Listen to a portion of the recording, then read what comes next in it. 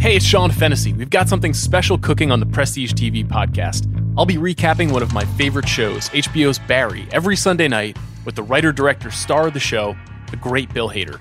We'll talk about the show's wild twists and turns, its special brand of dark comedy, and how it all came together. So on Sunday nights, immediately after a new episode airs, you can hear Bill and I break it all down on the Prestige TV pod. Subscribe on Spotify or wherever you get your podcasts. This episode is brought to you by Mint Mobile. If you've had it with your overpriced wireless plan with its insanely high monthly bill and unexpected overages, then listen to this. For a limited time, wireless plans from Mint Mobile are $15 a month when you purchase a 3-month plan. That's unlimited talk, text, and data for $15 a month. Wow, right? To get this new customer offer, just go to mintmobile.com/watch. That's mintmobile.com/watch. $45 upfront payment required, equivalent to $15 a month. New customers on first 3-month plan only. Speed slower, above 40 gigabytes on unlimited plan. Additional taxes, fees, and restrictions apply. See Mint Mobile for more details. There's no better feeling than a personal win. And the State Farm Personal Price Plan can help you do just that. Talk to a State Farm agent today to learn how you can bundle and save with the Personal Price Plan. Like a good neighbor, State Farm is there. Prices are based on rating plans that vary by state. Coverage options are selected by the customer. Availability, amount of discounts and savings, and eligibility vary by state. I need support staff to clear the room. Stand up and walk.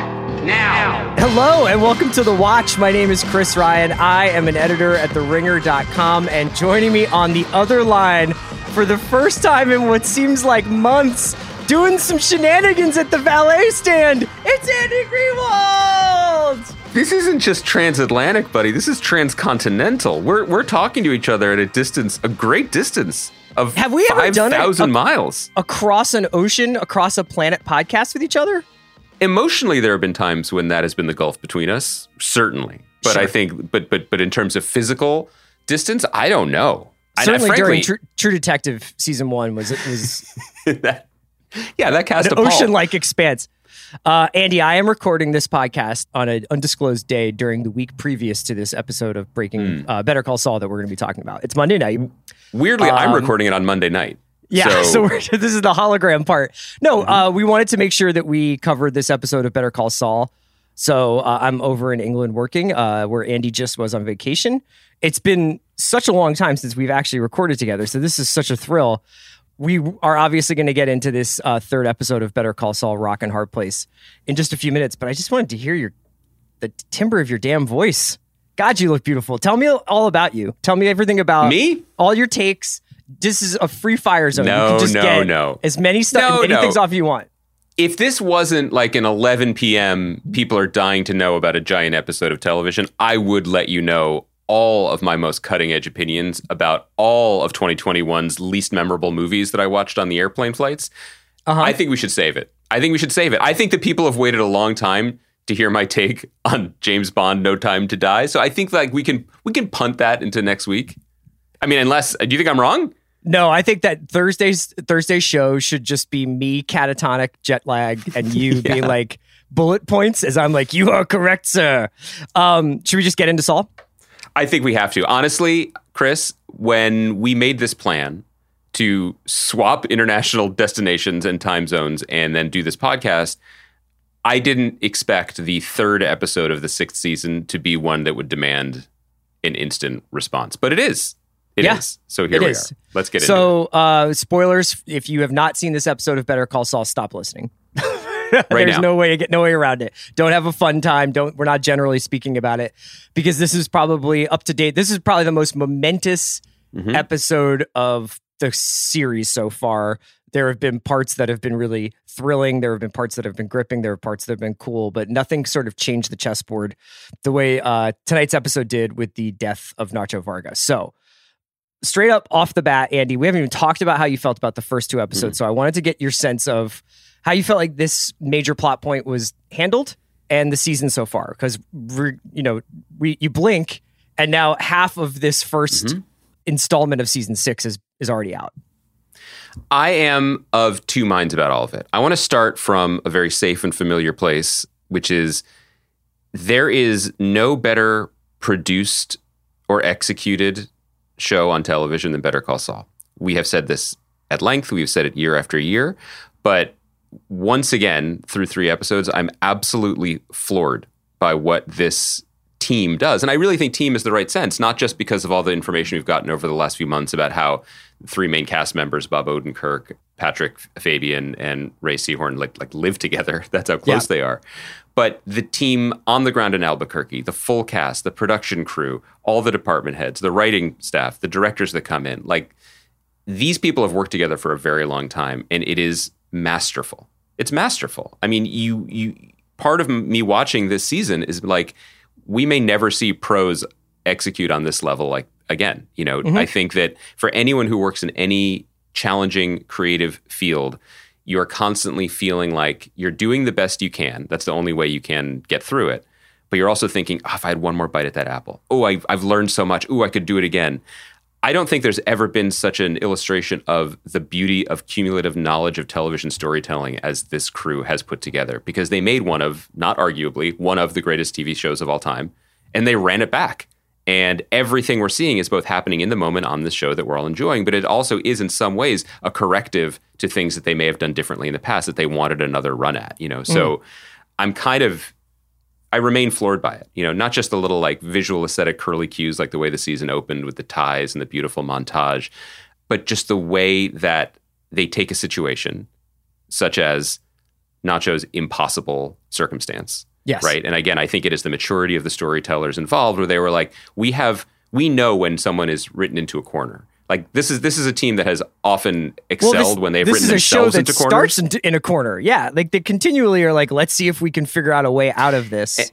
And famously, you know, when the last season of Breaking Bad opened with Walter in the flash forward of an indeterminate time with a beard and the gun in the trunk, they have now admitted, Vince Gilligan and his writers, including Peter Gould, who is the co-creator of Better Call Saul, they didn't know what was going to happen next. Yeah. They laid a marker for themselves to see if they could meet that challenge.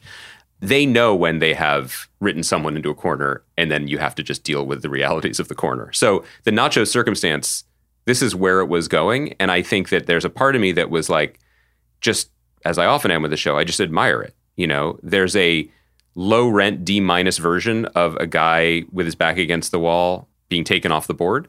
And then there's the A+ version, which was on display tonight. So I admire and respect that they just steered into it. They didn't get cute. They didn't have an escape strategy. They didn't have a way to like push this into the next half of the season. This was the time where this made sense on their big board, and they did it. And so that is my admirable, my admiring, positive big picture. I have a zag, but first I want to hear your take on it. Well, okay, so I would just say that this episode kind of reminded me of like, you know, when you go see a band that's got 3 or 4 really good albums, but 2 or 3 hits, maybe not hits like on the Billboard charts, but hits among their fan base. And they play one of the hits third. And you're like, where are you guys going to go from here? Like, you guys already played that. I was building this up. I waited for the openers. I've had 3 beers. And now I was like, this is going to be last or second to last or an encore. And now it's third. And so now I feel almost like I've emotionally peaked in just like where we still have so much time left to go. I guess the reality is we do not have that much time to go. I mean, it is sort of strange that we've been waiting 2 years and now we're halfway through this first installment, the second installment coming, I believe, in the end of the summer or sometime in midsummer. Mm-hmm. You know, I would echo everything you said about the community of people who make this show. It's gotten to the point now where I've never seen Marshall Adams or Allison Tatlock or Gordon Smith, but I almost like announce their names as if I'm like the Lakers announcer when I see him. I'm like, and coming in from Director of Photography University, Marshall Adams. They also have really good names to announce. I thought that this was at once a heartbreaking and unsentimental development for this show. Yeah. And it was interesting. I'm kind of want to harp a little bit about this thing that you're talking about with them writing themselves into corners and increasingly finding these elaborate balletic ways, both for their characters to behave, but also for their writing to be executed to get themselves out of these corners. Because I almost felt like Nacho was the example of a Better Call Saul plotline, not that ran out of air like in a bad way, but that he was just too tired. And he just was done trying to figure out 3-card Monte games, especially when confronted with the 3 cards that he was playing Monty with, or the 3-card Monty game that he was playing against the cousins, like the twins, or the cousins, and he was playing against the Salamancas and Gus. There are no winners in that if you're Nacho. Like there's really no daylight there. And he had one friendly face in Mike, and they had a conversation a couple seasons ago. I can't remember if it was last season or the season before that, where essentially as Mike is getting more and more involved with Gus, Nacho says to him, "Do you know who you work for?" Like, because those guys have had their dealings over the pill dealer and everything else. And Mike is basically, "Do you know who you work for?" You know what I mean? Like, I told you when you were getting involved with these people that this could get very, very heavy. And it's getting heavy. So I don't understand why you're involved. And Nacho says at that moment, "My dad." You know, like they have a gun to my dad's head, metaphorically. And they still had that gun on him. And I think that for fans of the show who were fans of Nacho and obviously fans of Michael Mando's performance, maybe we were expecting a slightly more like operatic or grace note of an episode from his exit. He is obviously a character who's not in Breaking Bad, so we were led to believe that he had either gone to Manitoba or died, one or the other. And it was the latter. And yeah, man, I mean, in some ways, I was kind of, once they shared the shot of tequila, I was like, I don't think he's going to get out of this. You know, I don't think Mike has an escape hatch. There are no more oil tankers to hide in. There are no more tricks to play. Like, he's got to choose between the best of all worst possible outcomes. Yeah, I think let's take a moment and say that one of the things that is just consistently a joy in television is when an actor gets a chance and makes the most of it. And Michael Mando has had a really nice career. He was in Orphan Black. He's I think he's the avatar of a very successful video game franchise. I learned during my cursory Wikipediaing last night. He went to like some of Canada's best acting schools. He's fine, and he's a really good performer. Though no one was questioning that. But his ability to meet the moment that the show gave him is really awesome, and he deserves a lot of respect and acclaim for what he did physically this season by playing different modes of desperation, and resignation. I just thought it was a really powerful performance. And I love when people, you don't expect them to be bad, but you're always stunned when they just continue to get better. That's one of the great things about watching a long running TV show. And so I love that. I think that your point about Nacho running out of road in his fictional life is really worth digging into in relation to his character's life and within the larger construct of the show. Because one of the struggles of Better Call Saul that they've made look easy, but is sometimes worth hearkening back to, is, this was a really, really tight box to try to create something exceptional in, because it's a prequel. So we know how a lot of the characters are ending up. But it's not just that it's a prequel.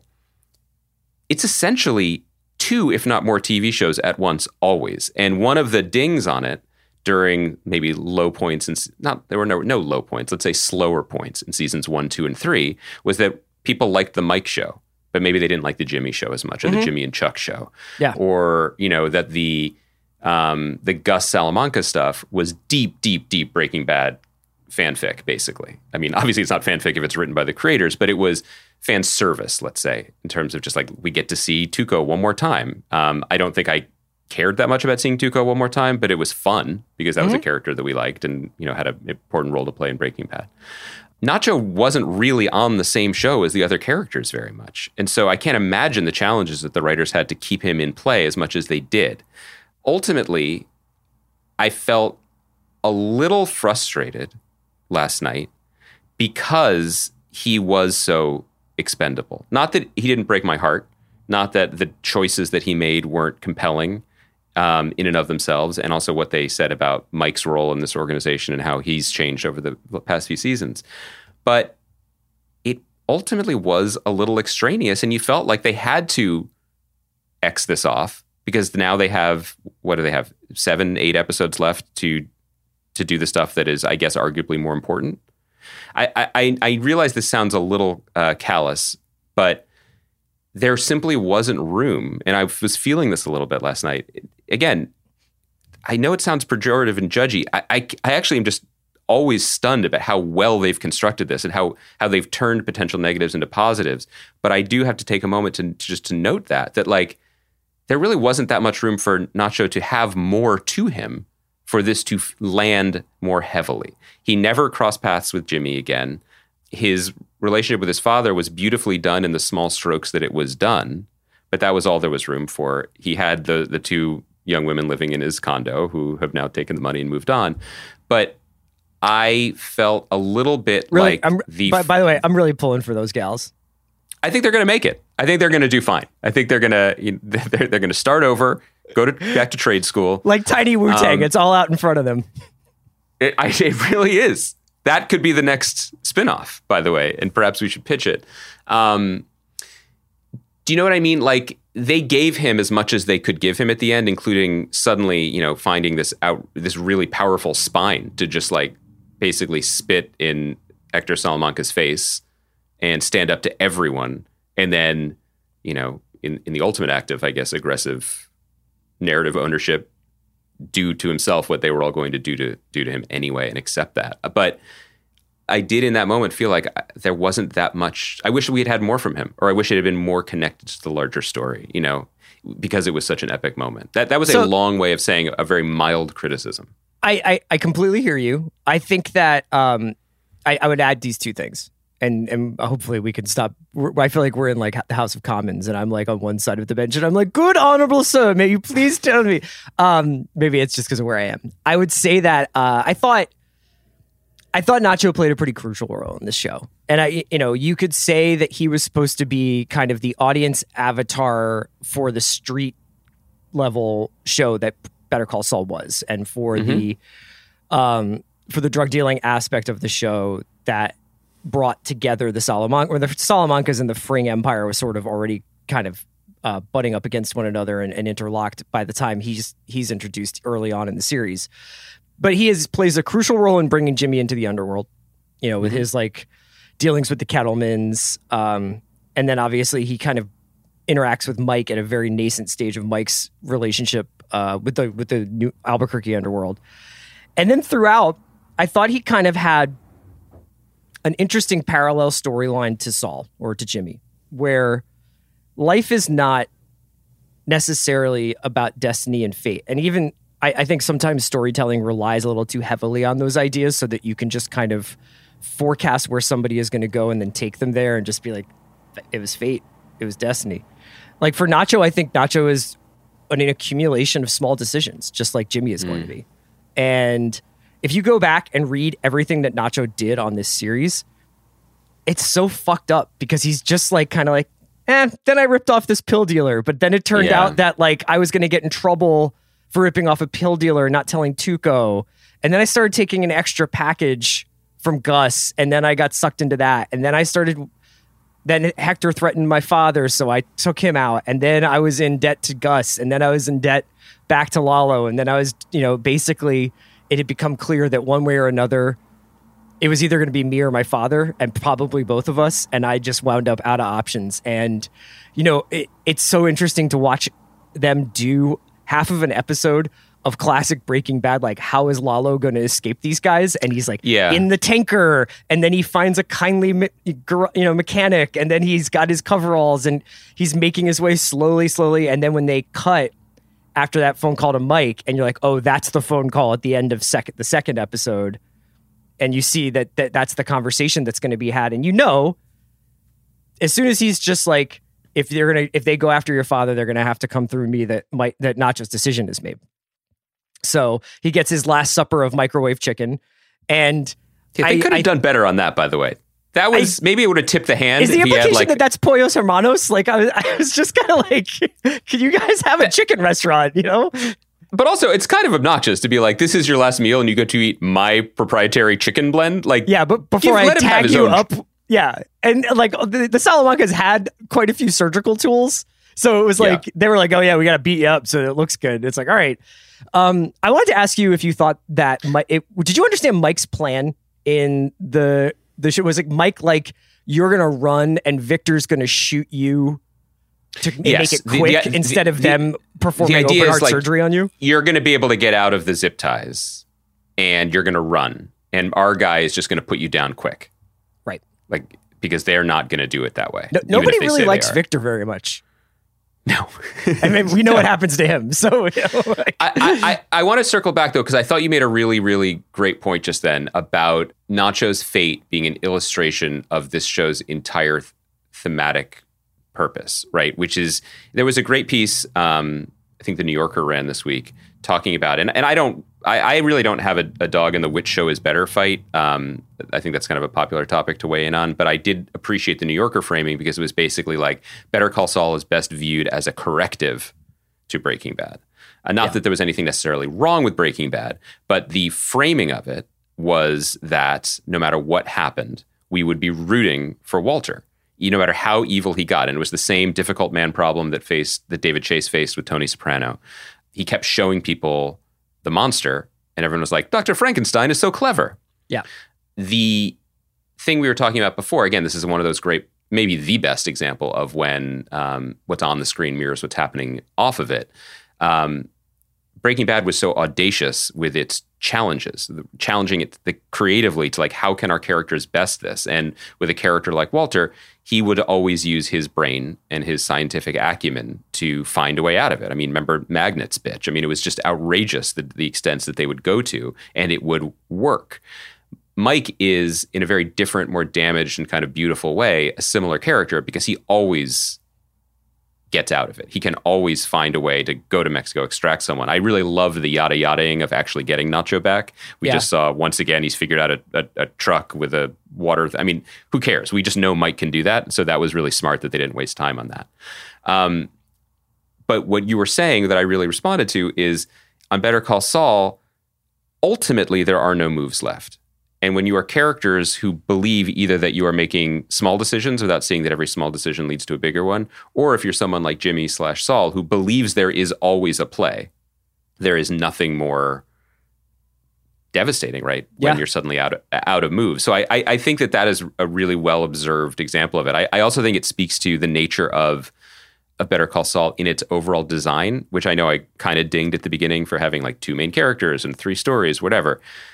One thing that is absolutely the case, and that's absolutely an improvement that we're seeing bear dividends in this season, is that because they had a deeper sense of what they were doing and where they were going, all the characters that were on the board in season 1 will be the significant chess pieces for season 6. That was not the case with Breaking Bad, where they were literally making it up as they went along. And so it's not just Jesse isn't going to die, he's going to become the second protagonist. It's also that repeatedly they would have to introduce new villains or new antagonists or play out aspects of their larger story with Jesse people. Plemons. And so it's Jesse Plemons, so it's going to be awesome, but it's not exactly the same thing as wondering for 3 years, why is Patrick Fabian on the show? Oh, because Howard represents, in many ways, the final boss that Jimmy's been raging against his whole life. And this doesn't seem like it's going to particularly end well. And similarly, Nacho, there from the beginning, his arc is significant. So when these terrible things happen that we know they're going to happen anyway in the final season of a show like this, they're happening to people that we've been spending all this time with. And that just hits different. This episode is brought to you by Mint Mobile. If you've had it with your overpriced wireless plan with its insanely high monthly bill and unexpected overages, then listen to this. For a limited time, wireless plans from Mint Mobile are $15 a month when you purchase a 3-month plan. That's unlimited talk, text, and data for $15 a month. Wow, right? To get this new customer offer, just go to mintmobile.com/watch. That's mintmobile.com/watch. $45 upfront payment required, equivalent to $15 a month. New customers on first 3-month plan only. Speed slower, above 40 gigabytes on unlimited plan. Additional taxes, fees, and restrictions apply. See Mint Mobile for more details. Oh, such a clutch pickup, Dave. I was worried we'd bring back the same team. I meant those blackout motorized shades. Blinds.com made it crazy affordable to replace our old blinds. Hard to install? No, it's easy. I installed these and then got some for my mom, too. She talked to a design consultant for free and scheduled a professional measure and install. Hall of Fame son. They're the #1 online retailer of custom window coverings in the world. Blinds.com is the GOAT. The GOAT. Go to Blinds.com for up to 45% off. Blinds.com. Rules and restrictions may apply. Today, healthier is happening at CVS Health in more ways than you've ever seen. It's wellness destinations for seniors, including select locations with Oak Street Health and CVS Pharmacy. It's doctors, nurses, pharmacists, and everyone in between, offering quality care and support virtually, in person, and on the phone. It's in-home evaluations through Signify Health and meeting mental health needs through Aetna. And those are just a few of the ways healthier is happening. To see more, visit cvshealth.com/healthier happens together. CVS Pharmacy, Oak Street Health, CVS Specialty, Signify Health, and Aetna are part of CVS Health. Eligibility and services vary by location and individual. The Hargan women seemed to have it all. We were blessed. My mom was amazing. But detectives would soon discover... inside the house, there were the bodies of 2 women. A story of betrayal you would struggle to believe if it wasn't true. I am just praying to God, this is a sick joke. From 48 Hours, this is Blood is Thicker, the Hargan family killings. Listen to Blood is Thicker, the Hargan family killings, wherever you get your podcasts.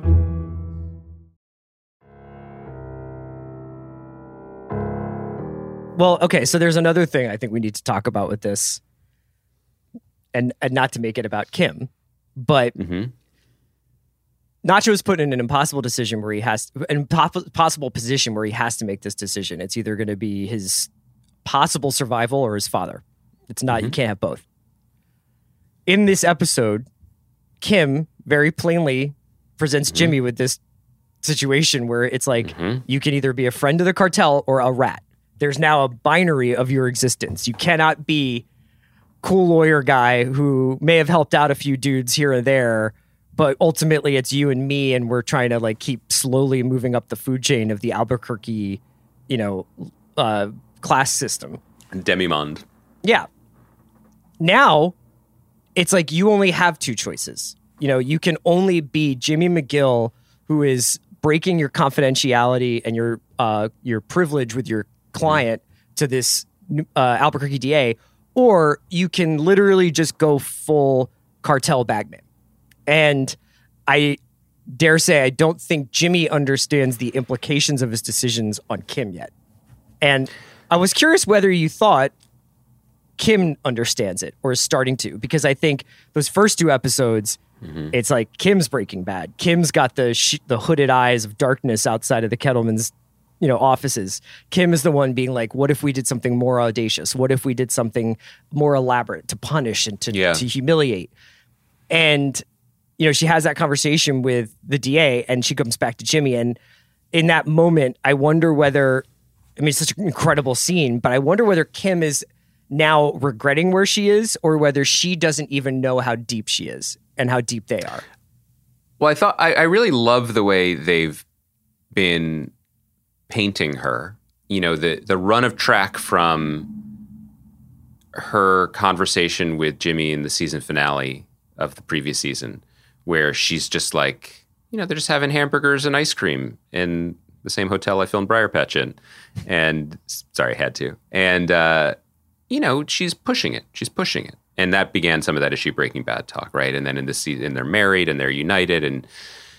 But then we get to the scenes in last week's episode with the Kettlemans, you see that the fire that burns in her is a different flame that's in Jimmy. I think that they both share a deep resentment at the just societal unfairness of America, right? Like of how the Howards can keep climbing and everyone else kind of gets shit on. And Kim sees that when she's doing her pro bono work, because it's like the poor kid who gets caught while the rich kid does the actual robbery. But it is not her own injury that is being performed. And I think that that's another brilliant thing that the show did very meticulously and surgically over the previous seasons, is that what we understand, we understand Saul Goodman because of the psychological harm done to Jimmy McGill and how everything that he does is still related to Chuck, is still related to the first, I was going to say 30 years of his life, but it's Bob Odenkirk, so we could say 55 years. We can fudge it. That is, it is personal. It is not business. For her, it's still a little bit, the core of her being is still strong. But to the great point that you made about, small steps leading to larger ones, she's married to him now. Mm-hmm. And it is no longer an abstract of I want to keep him out of trouble, or we're going to do a con at a bar and not hurt anyone and be Robin Hoods, basically.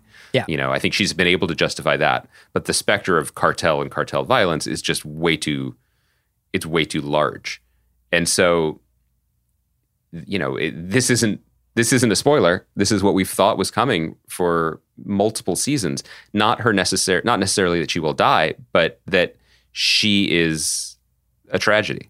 Mm-hmm. What has happened to her is the tragedy of this series, and this is when we start to see it. I mean, Ray Seahorn's face in the office of the prosecutor, right, when she just goes completely still, which is legal training, right? Like, she's really good at poker facing it and being professional, and having people just. She does. I would love to have her negotiate my next deal with Bill.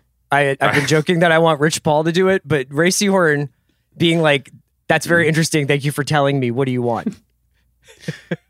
Pretty amazing. Amazing. I love that. And I love that it's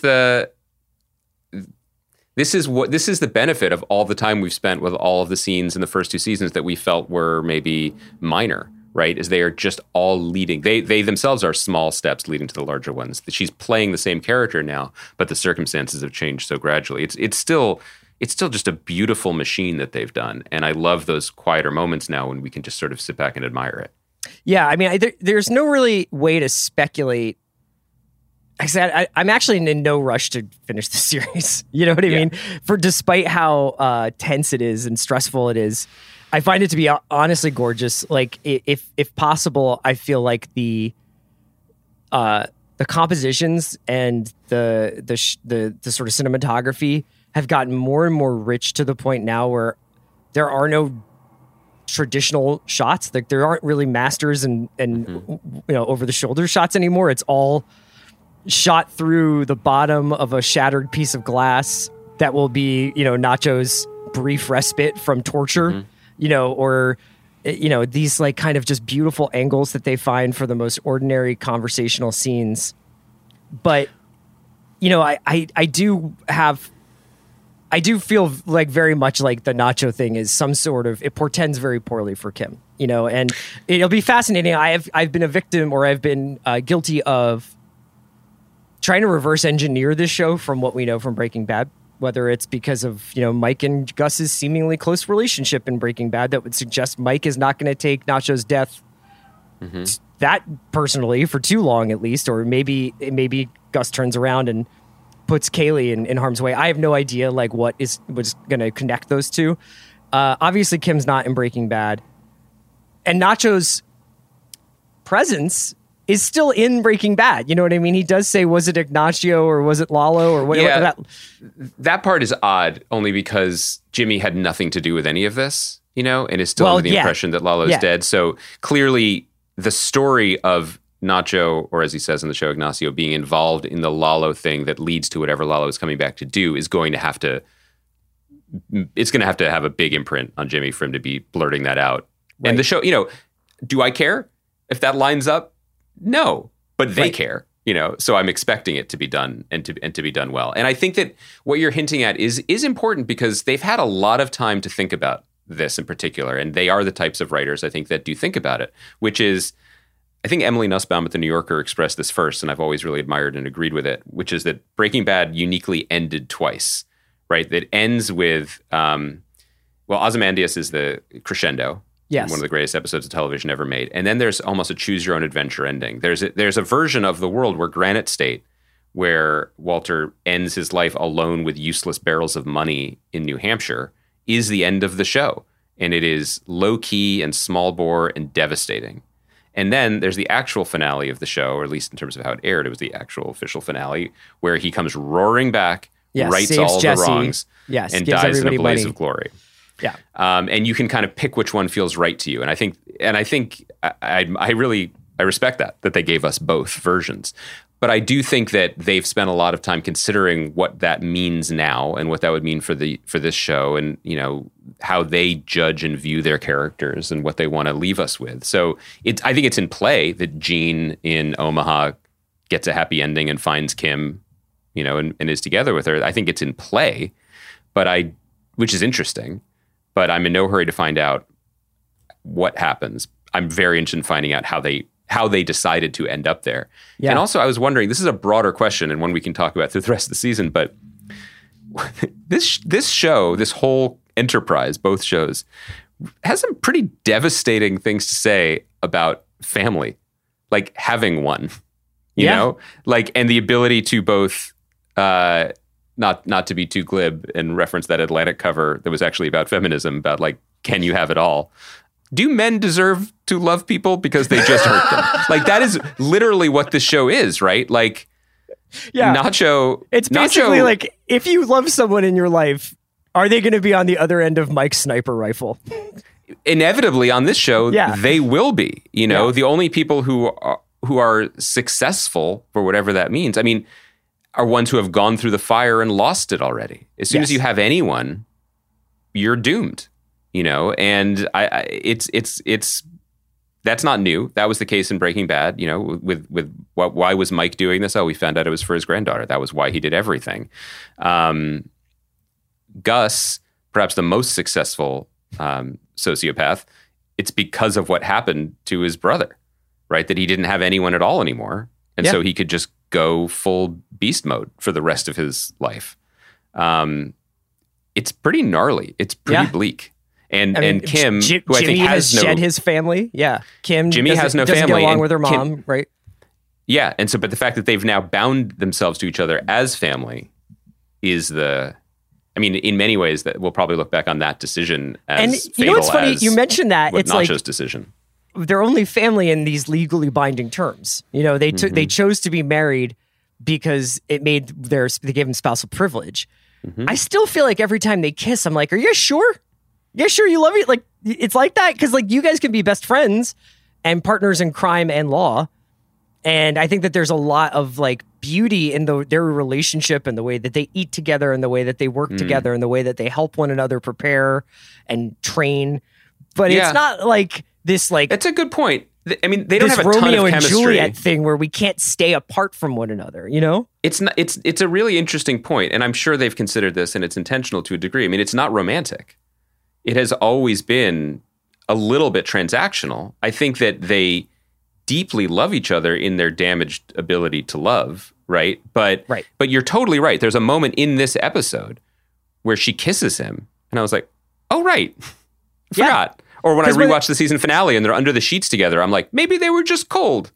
You know? Like, no, because they wake up together in the first episode of this season, and they're like, hello. And I'm just kind of like, no, people usually don't like they actually seem sincerely happy to spend all of their available time with one another. But it's not like this. Again, Breaking Bad is not about destiny and fate, nor is it about star-crossed lovers. It's about people who make these little decisions. And that's such a great observation that like the people who live longest on Breaking Bad or in the Better Call Saul world are the ones who shed their family. And that is true also for Walter to some extent.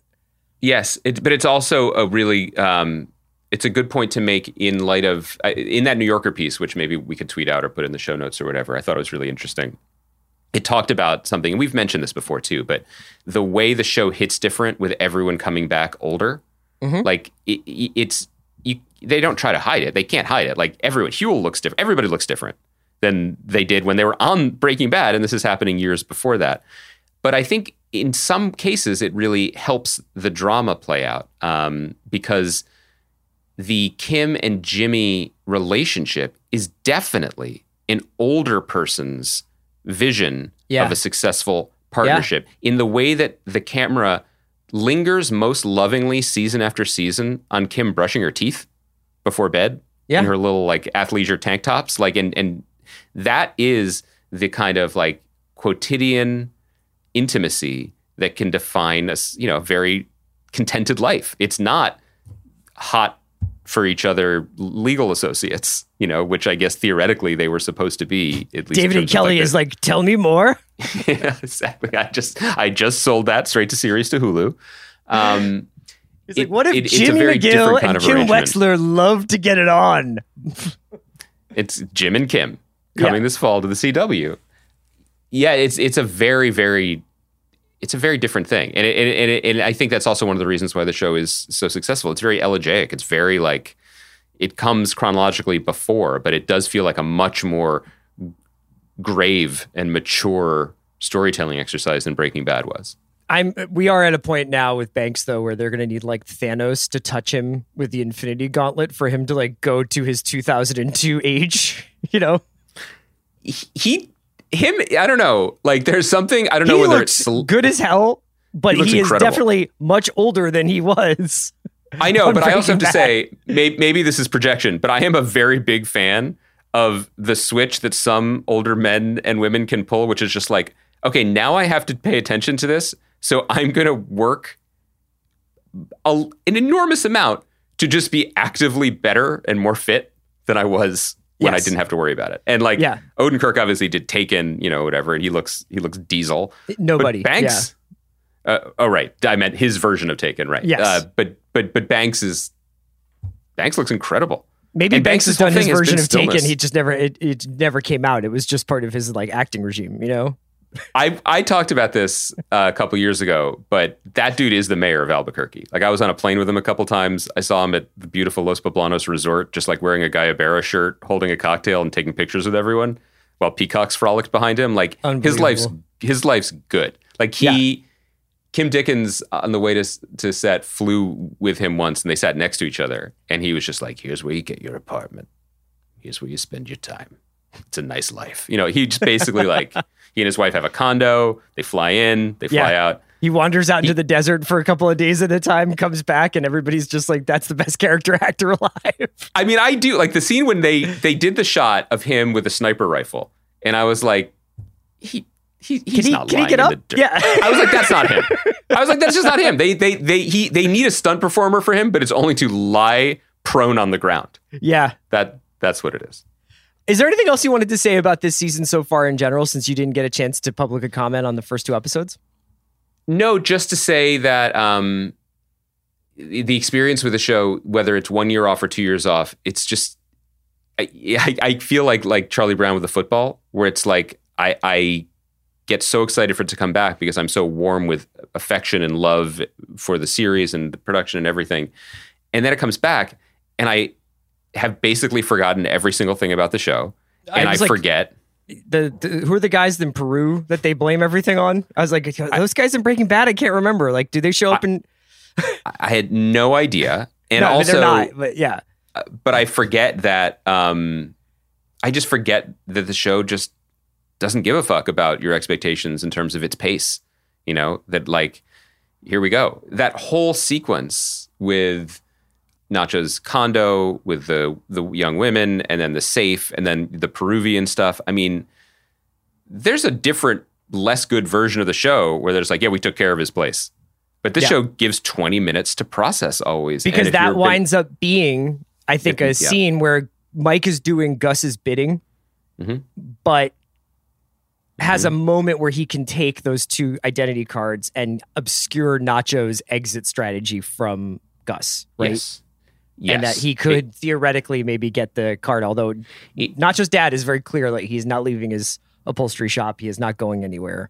You know. No, the show is flexing in a way that I don't even know if it did in the first 2 seasons, where like it built that whole, I was referring to it before, that whole like beautiful opening montage, only to linger on some piece of shit in the gutter. I'm like, I'm sorry, what? Like I if you knew that was Kim's beloved tequila bottle stopper, like, congratulations, you eat free tonight at Bennigan's at El Camino restaurant. Yeah, no mortal knows what that is. Few mortals could see what it was, despite the high definition televisions many of us have. You know, and so I respect the show now. It's not even going to hold your hand. It is making the show for itself, for its mythology, for its legacy, and for the future when the majority of people who haven't watched it yet, and also probably everyone who's going to rewatch it, is going to just binge the shit out of it and will immediately be like, hey, Kettlemans are back. As opposed to like, she looks familiar. Yeah, where it's like, which is my experience. Betsy, okay, Breaking Bad Wikipedia, you're now my most used website other than the NBA schedule, results on Google. Why don't we wrap it up there? It was just a tremendous episode. Shout out Michael Mando. I hope he gets rewarded for his incredible, if brief, performance this season. His face on the fucking phone, I am never going to forget it, when he's talking to his father. And that he was just a beautiful holds scene. it all in and then kind of lets it out and then decides to die. and it's just amazing. It's an amazing, and it's one of, I don't know how many takes they did of that, but I'm happy you mentioned that before we wrap up, just because I was just imagining what it must have been like to be on set, watching this actor deliver, not knowing what he's going to deliver, and know that the cameras are rolling. And then know in that moment, he did all of it. And knowing, the way actors are, he probably didn't know he did it. He probably felt exposed or nervous or wanted to go it again or thought maybe they'd use the second one. But that was everything. Yeah. It was great seeing you again, man. Thank you to Kai McMullen for producing us. We should do it again sometime. We should podcast again. Maybe we should talk about Winning Time, other shows. I heard, I was away for a long time. I heard that there were a lot of TV shows on in my absence, which is why... It's not even that, Andy, as much as what's coming. Yeah. And really? Winter is coming in the spring now. It's just so much stuff. Barry, We Own the City, Saul, all on. Yeah. Are you're out on those shows? No, that's fine. But I do think it's important that, and Winning Time I want to circle back to, but I do think it's important that we hold Thursday to talk about my feelings about watching No Time to Die on a plane. And also maybe I could just ask some follow-ups about your drug church interview, because I've been compiling a dossier, and I just thought that could be Thursday. I have some footage from, well, it's not my footage, but I can send you some cool links of videos from the drug church show that I went to. I would love to see that. I would love to see that. I'd love to forward that footage to the CDC and get their thoughts on just the protocols. They'll be like, take your mask off, and would you like a complimentary bag of peanuts? That's fair. That's fair. Kaya produced this. We will be back on Thursday to chat about No Time to Die. Can't wait. Talk to you guys soon. It's the best podcast on the internet.